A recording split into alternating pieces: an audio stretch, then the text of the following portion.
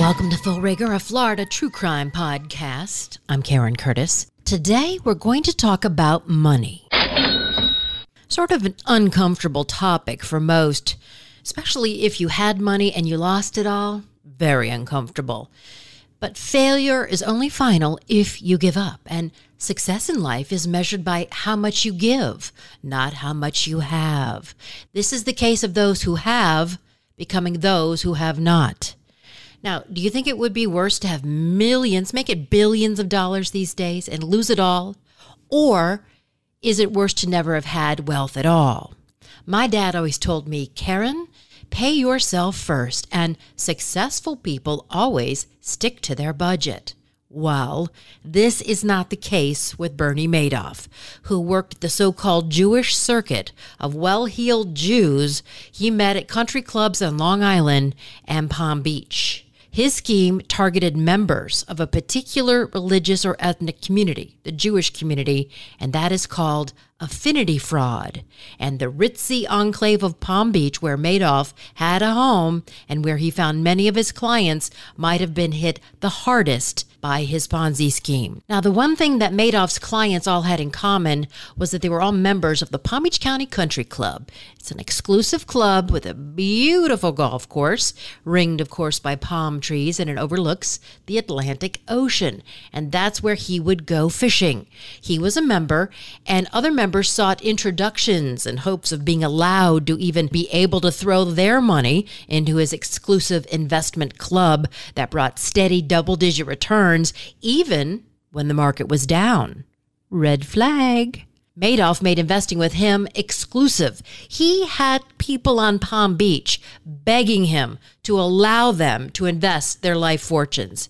And then they lost it all. This Palm Beach Madoff investor, Stephanie Hallio, explains what it's like to lose everything. It was the worst thing that ever happened to us. In 1 second, our whole lives disappeared. People have killed themselves because they've lost everything.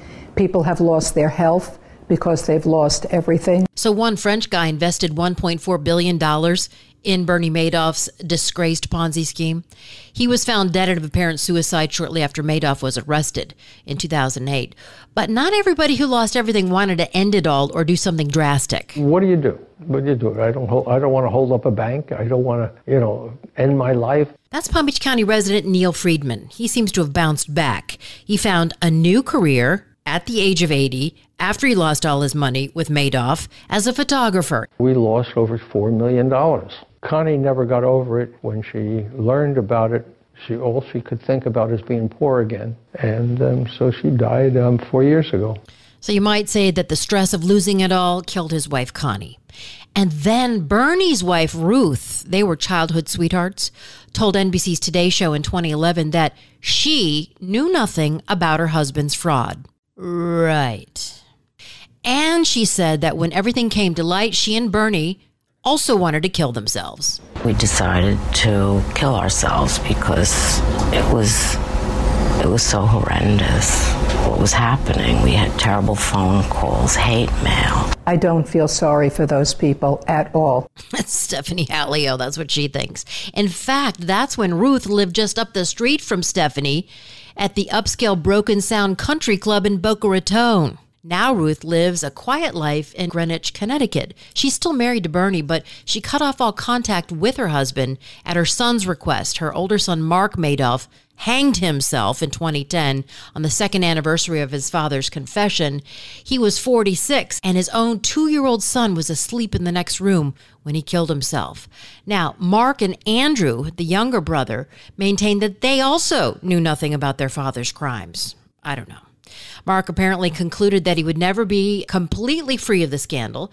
So Andrew died 4 years after his brother Mark at the age of 48 after a long battle with mantle cell lymphoma. It's a rare cancer that typically strikes men over 60, so it could be the stress of everything escalated the lymphoma. Madoff's sons were never criminally charged, but in 2017, the Justice Department reached a $23 million settlement with the sons' estates, and the money went to the victims. So banks, investment funds, individuals, even charities all lost money in Bernie Madoff's $50 billion Ponzi scheme. Well, some people say it was $65 billion, but really it was only $20 billion, but who's counting? Madoff's victims numbered as many as 37,000 in 136 countries. Please let me invest my life savings with you, Mr. Madoff. So how did it work? Madoff simply deposited a client's check into a single bank account, and he used to pay existing clients who wanted to cash out from that account as well. But he funded the redemptions by attracting new investors and their capital, but was unable to maintain the fraud when the market turned sharply lower in 2008. Now, some Jewish charities had their savings invested with Madoff's fund. One philanthropic group, the Jewish Federation of Greater Los Angeles, lost more than 10% of its endowment, $6.4 million. Also, Elie Wiesel, the Holocaust survivor, renowned writer, and Nobel Peace Prize winner, invested his savings with Madoff. He lost $15 million for the Elie Wiesel Foundation for Humanity, an organization that promoted tolerance and equality. He found out about Madoff's arrest and said, "I've seen worse." Wiesel, of course, survived the Auschwitz concentration camp where he was sent at the age of 15. Everything's relative. So in 2008, when the big housing bubble burst, so did Bernie Madoff's Ponzi scheme as people began to want to withdraw their money. And he did not have enough to cover all the payouts, and he had to come clean. So on December 10th, 2008, this was during the holiday season. They were having office parties, but Bernie knew that everything was about to be exposed. So he finally confessed to his sons, and he told them that the asset management unit of his firm was a massive Ponzi scheme. One big lie. The following day, FBI agents arrested Madoff, charged him with securities fraud.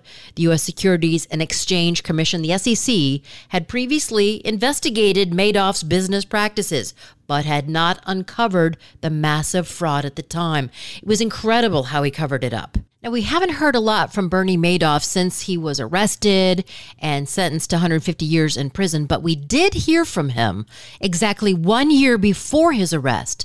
He was speaking at a roundtable discussion about the investment industry and how it's difficult to cheat and violate regulations. Well, just listen to this. You know, in today's regulatory environment, it's virtually impossible to violate rules. And this is something that the public really doesn't understand. And if you read things in the newspaper and you see somebody, violate a rule, you say, well, they're always doing this. But it's impossible for you to for a violation to go undetected.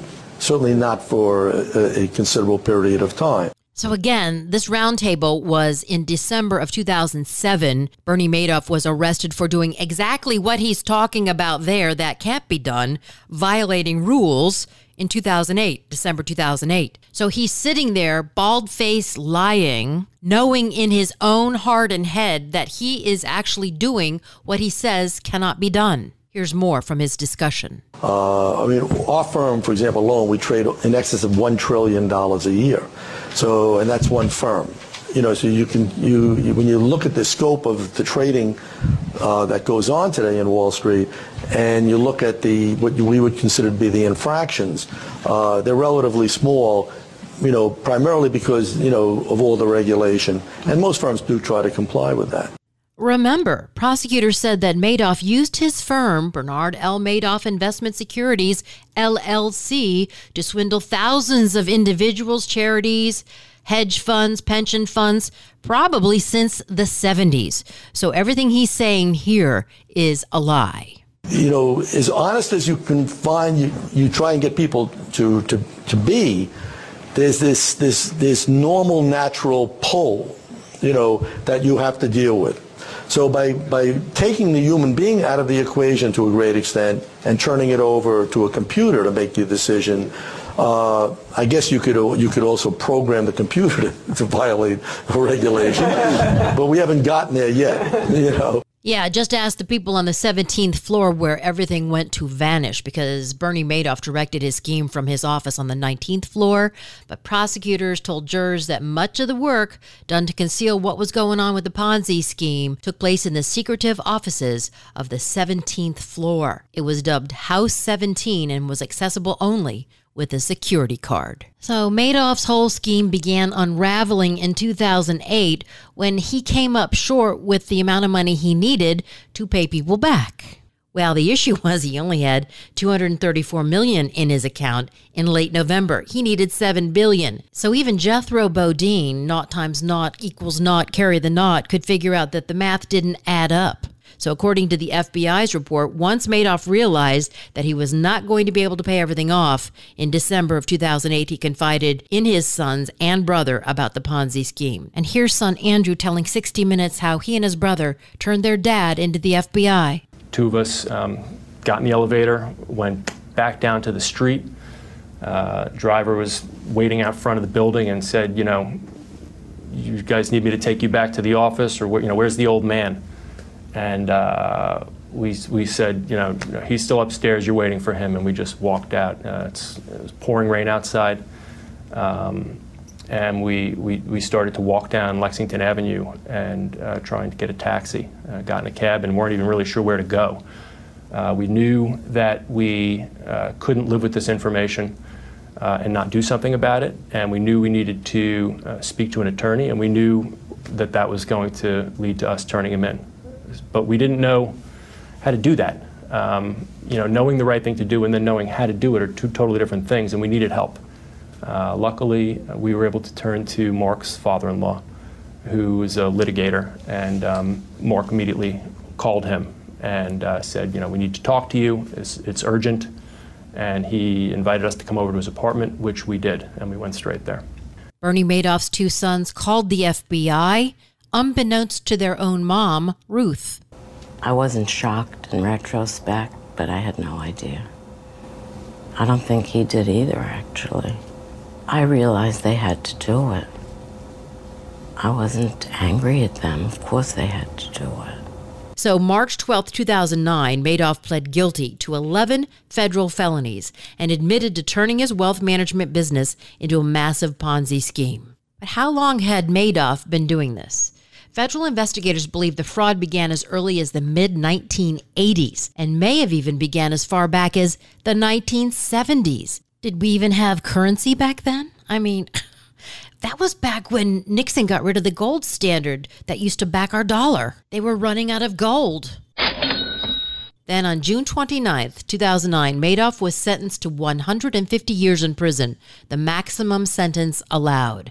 His scheduled release date, November 14th, 2139. God, that's well after the end of the world on the Mayan calendar. So, everything Madoff ever bought or owned was sold or auctioned off. They even auctioned off his money clip and the possessions in his Palm Beach home. Now, Madoff has been serving his 150-year sentence at the federal prison in Butner, North Carolina. And he recently submitted a compassionate release request to the Bureau of Prisons, saying that he was dying.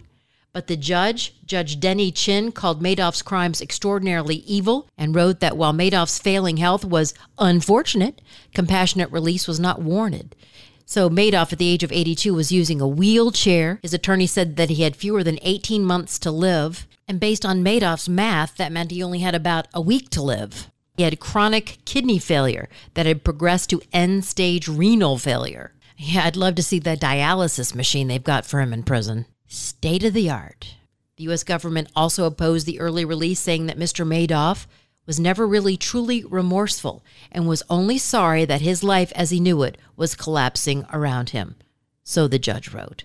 Madoff sought release under the First Step Act in 2018. That's the act that Trump and Kim Kardashian came up with to let older people out of jail. But the real dagger for prosecutors was that Madoff used his firm, Bernard L. Madoff Investment Securities, LLC, to swindle thousands of individuals, charities, pension funds, and hedge funds, including many with ties to the Jewish community.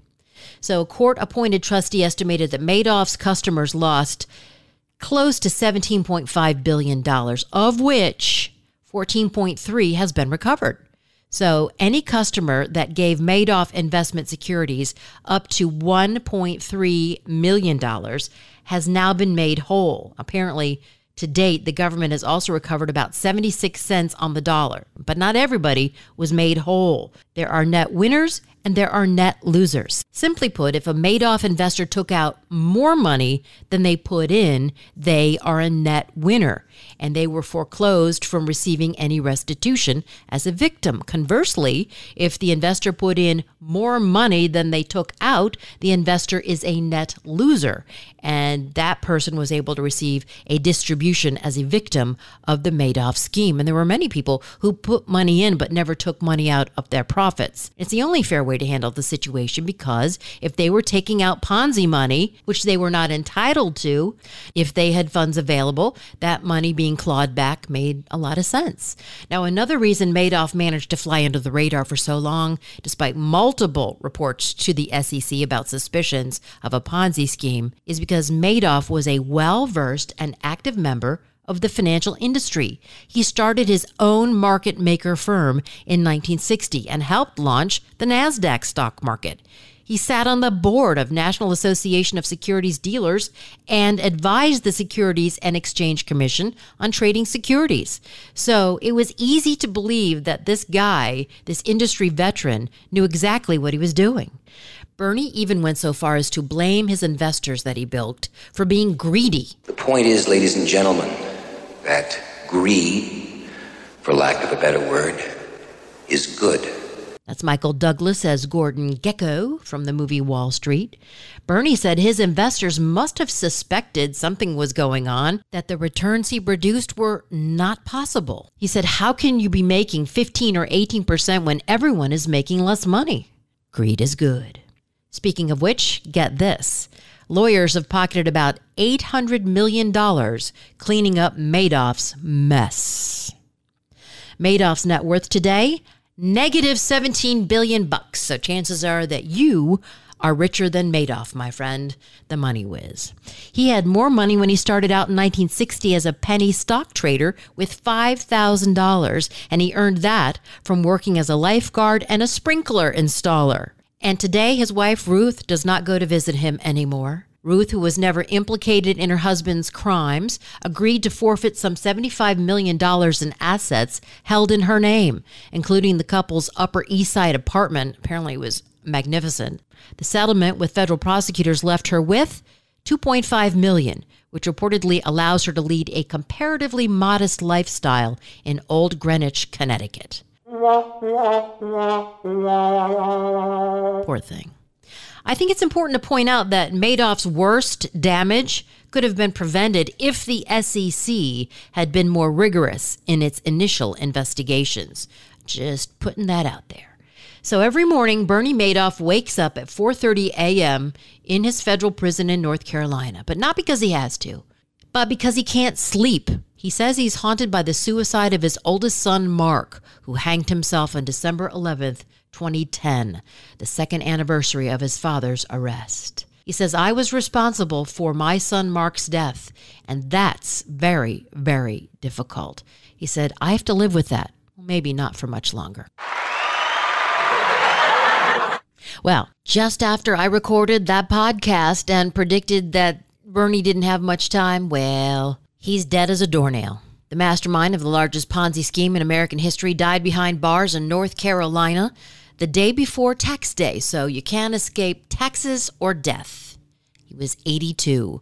Bernie Madoff's health, as I was telling you, was deteriorating in recent months. He was in a wheelchair, suffering from kidney disease.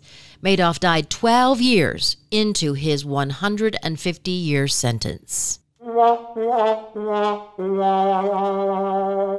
That wraps up this episode of Full Rigor. Thanks for joining me. Until next time. Your story. It lives in River City, where you can enjoy a metropolitan vibe and a small town feel, where we set the standard for service and looking out for one another, where there's so much more than steak in our thriving food scene. Your story is the story of Omaha, told by those who live it and love it. Whether that's helping you keep up with the Cornhuskers or creating the content you crave. And here in the Omaha World Herald is where it comes to life. Omaha World Herald, where your story lives. Peloton, let's go! This holiday, with the right music and the right motivation from world-class instructors. We're going to pick it up a notch. It's the holiday season. You might just surprise yourself with what you're capable of. Work out to thousands of live and on-demand classes, from running to cycling to yoga. Try Peloton risk-free with a 30-day home trial. New members only, not available in remote locations. See additional terms at onepeloton.com/home-trial. Peloton, motivation that moves you.